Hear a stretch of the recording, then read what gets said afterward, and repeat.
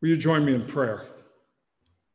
Dear Father, even now we ask you would open our hearts and minds, make us malleable to your will, and proceed, O Lord, to do your forming work within us, even as you did to our father Abraham. We pray, O Lord, in the name of Jesus Christ, your Son, our Savior and Lord. Amen. Well, this morning I'm going to begin a series on Abraham, and he is the father of our faith. And interestingly enough, in the Old Testament, there's much more reference to Moses and Moses' faith than there is to Abraham. But in the New Testament, there's all kinds of references all the way back to Abraham, the father of the faith. And of course, it is a faith. The faith of Abraham is shared not just among Christians and Jews, but also Muslims. So his story is really transitional for all people. I'm going to start this morning actually at the end of the 11th chapter of Genesis. And it is at a junction point, the fulcrum, from which time the story of God begins with the creation of the world and the creation of the people of the world, and then it transitions over to the faith community. And so it is a critical point in Scripture where God goes from just the general stuff of creation and the peoples of the world to the point where he begins the process of choosing a holy people. Hear the word of God as it comes to us from the book of Genesis. This bright light has blinded my eye. One day, Terah took his son Abram, his daughter-in-law Sarah, Abram's wife, and his grandson, Lot, this son of I'm so sorry, I can't say this. One day, Terah took his son Abram, his daughter-in-law Sarah, his son Abram's wife, and his grandson Lot, his son Haran's child, and moved away from Ur of the Chaldeans. He was headed for the land of Canaan, but they stopped at Haran and settled there. Terah lived for 205 years and died while still in Haran. The Lord had said to Abraham, "Leave your native country, your relatives, and your father's family, and go to the land that I will show you. I will make you a great nation. I will bless you and make you famous, and you will be a blessing to others. I will bless those who bless you and curse those who treat you with contempt. All the families on earth will be blessed through you." So Abram departed as the Lord had instructed, and Lot went with him.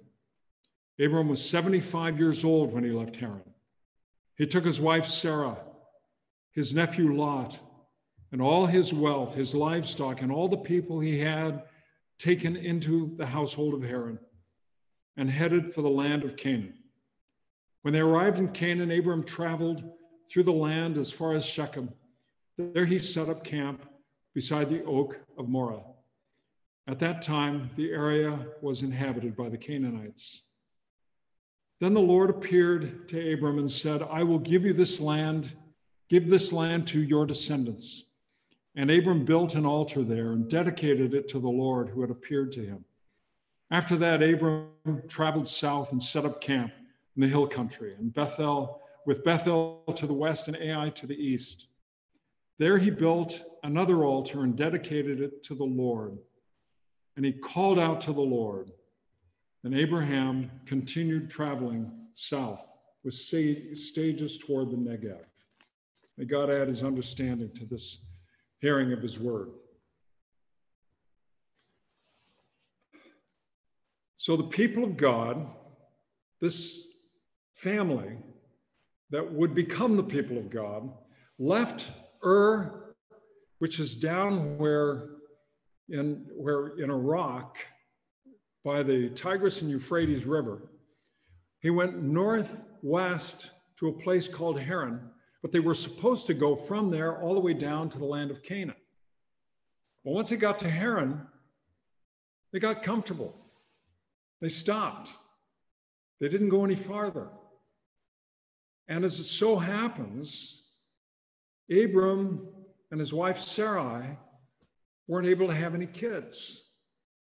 And so everything stopped right there. And it would be such that the whole story could have ended right there if it weren't for the call of God. If it weren't for the moment where God reached out to Abram, in what way we have no idea, but somehow a call came to Abram to go from there. But otherwise, everything was done. The travel of this family was completed. And as far as Abram and Sarah were concerned, there was no future for them. And it's at that time that the call comes. At the time when everything is stopped, when everything is done, when there's no hope for the future, no ability to create a future, that the call of God comes. And we have to remember that at such a time, we can implode into ourselves. When things seem hopeless, when there seems to be no future, when it seems that everything has stopped, it's at such a time as that we can become very aware of how limited we are, and we can kind of close in on ourselves, and we can begin to fight off some of the depression that sets in. I don't know how many of you have struggled with that, but without us being together, I know I personally have had times when I've surveyed my own life and just thought about all the mistakes I've made, all the failures I've made along the way. It just seems like everything has stopped. Driving down this morning, looking in my rearview mirror, once again, there were no cars behind me. And I thought, what on earth? This is such a difficult time. It seems like everything has stopped.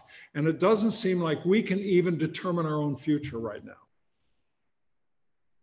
All of our human efforts seem to come to nothing. And it's at such times as that the call of God comes to us. When I was a kid, about 7 years old, I was with Johnny Steinheiser and my dog Buff, and we went, behind the house was what we called the bluff.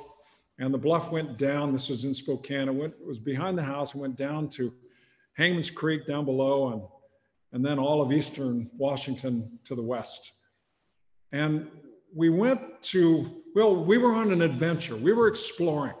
There are all kinds of mysteries. When you're a little kid, there are all kinds of mysteries about a place like the Bluff. So we were going to explore. And we went down to this place where there had been a landslide. And we stood at the top of this gouged out area. It was all sand.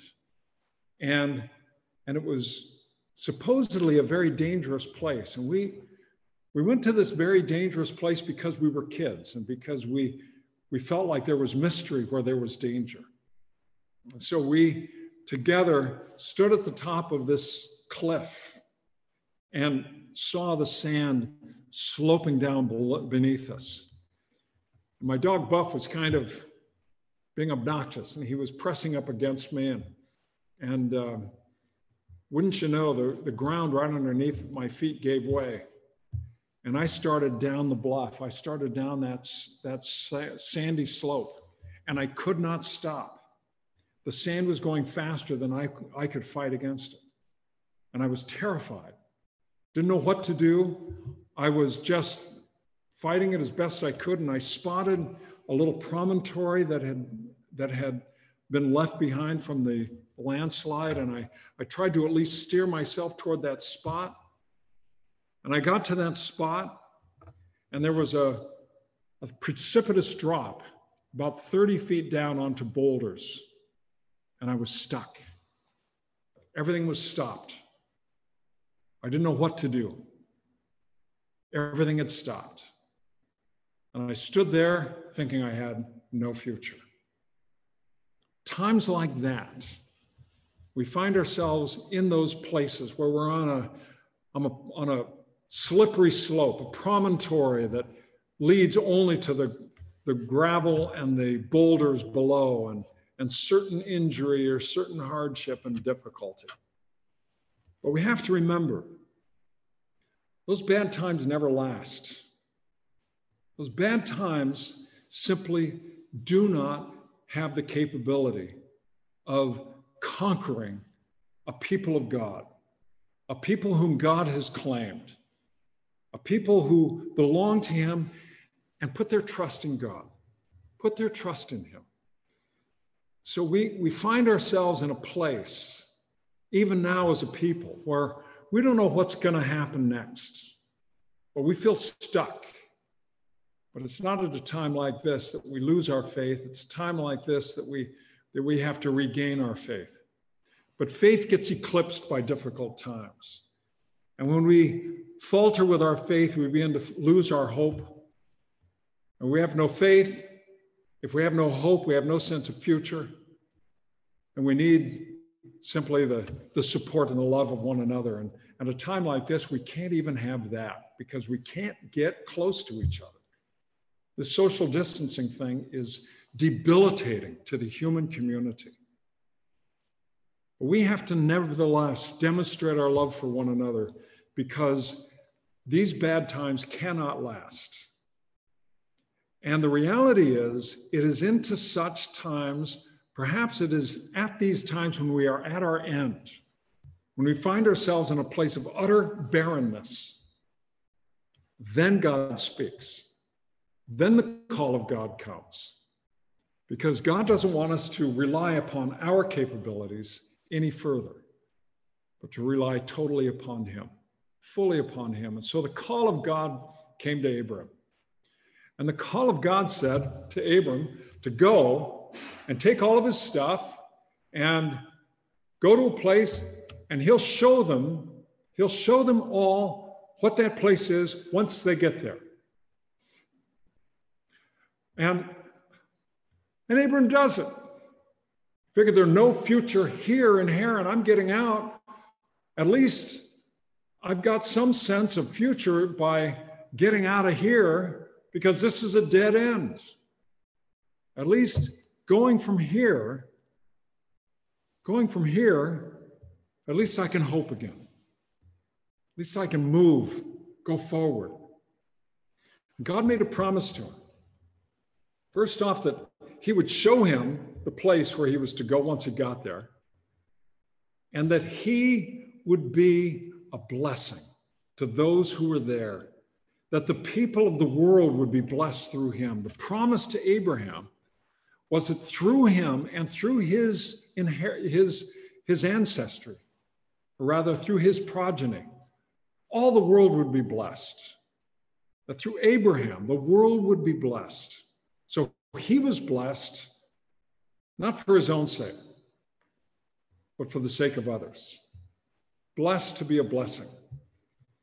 And that constituted the nature of the call of God to Abraham. And how on earth would Abraham have any sense whatsoever what that meant?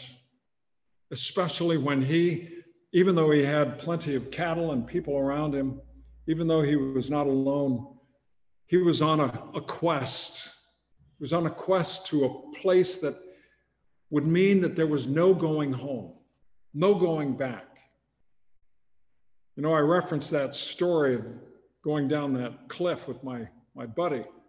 And that was an adventure, but we knew where home was. A quest, there's no going back. There's no going home. Abraham was on a quest. He wasn't just going to figure some things out or to scout some things out and then head back home. He was there and he didn't know what his future held. But what he had was the promise of God. And the good things of God cannot be taken away. The promise of God cannot be nullified.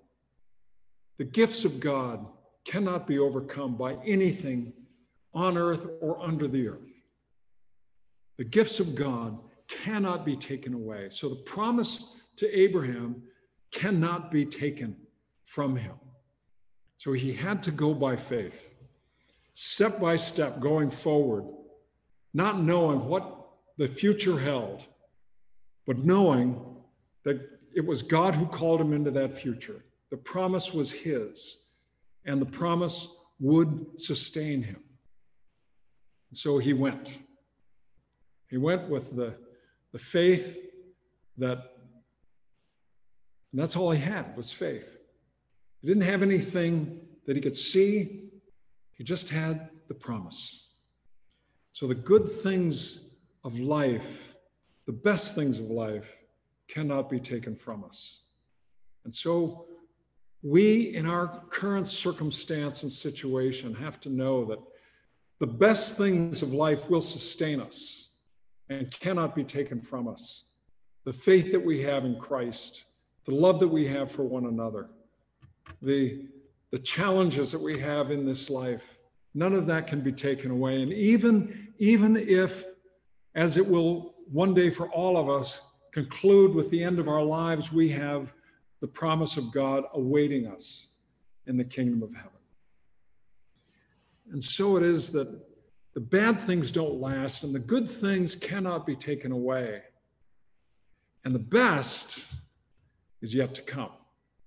The best things in life are still out in front of us. The promise of God is always that which draws us forward and gives us a sense that there's no point in time when we're done, when we operate and function and walk in the promises of God. Abram was 75. Now, I used to think that was old. I don't think so much anymore. And so it is that there's no point in life where we can't start over again. If Abram at 75 years old can pick up everything and start moving again and start a whole new life, why can't you? Why can't I? We can always start again based on the promise of God. And the promise of God ensures us that the best is yet to come. It's out in front of us still. So there I am, out on that scary place, standing there basically with a very fragile foothold. I still remember looking down at my feet. I remember seeing a marble right there. How it got there, I never know, but I was into that kind of stuff when I was a kid. But I remember that marble right there. But I stood there and I looked out. It was about 5 o'clock in the evening. I looked out over the valley. And I did then what Abraham did. Because when Abraham got to the promised land, it wasn't all so promising. The Canaanites were there, and they were wandering around. They were going from pasture to pasture, and they didn't know what to do. And so Abram, who was operating solely out of faith, called out to God, called upon the name of the Lord. He called out to God. Standing out there, that's what I did. Just a kid, but standing out on that promontory, I started yelling, Jesus, Jesus, help me. Sounds funny now. It was childlike faith at work. And then way down in the bottom of the canyon, I heard somebody call back. It wasn't Jesus, it was just some guy down there. And he called. And I said, I'm stuck here on the bluff.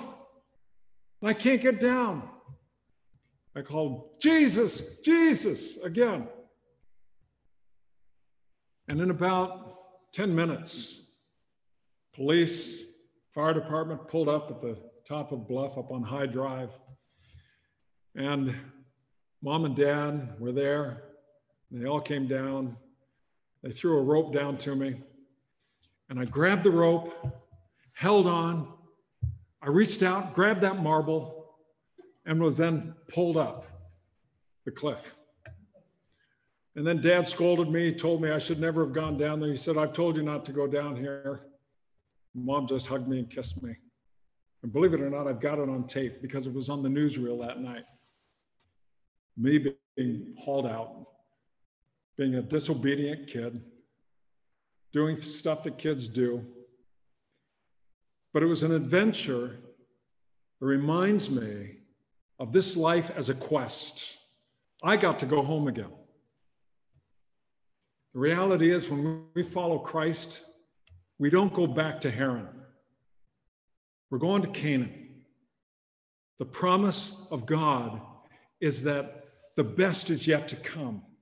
The best is always going to be out in front of us until that day when the grace of God is fulfilled and we know the glories, not just of reunion with those who've gone before us, not just the joining up with that great cloud of witnesses, but the joys of the presence of Christ himself.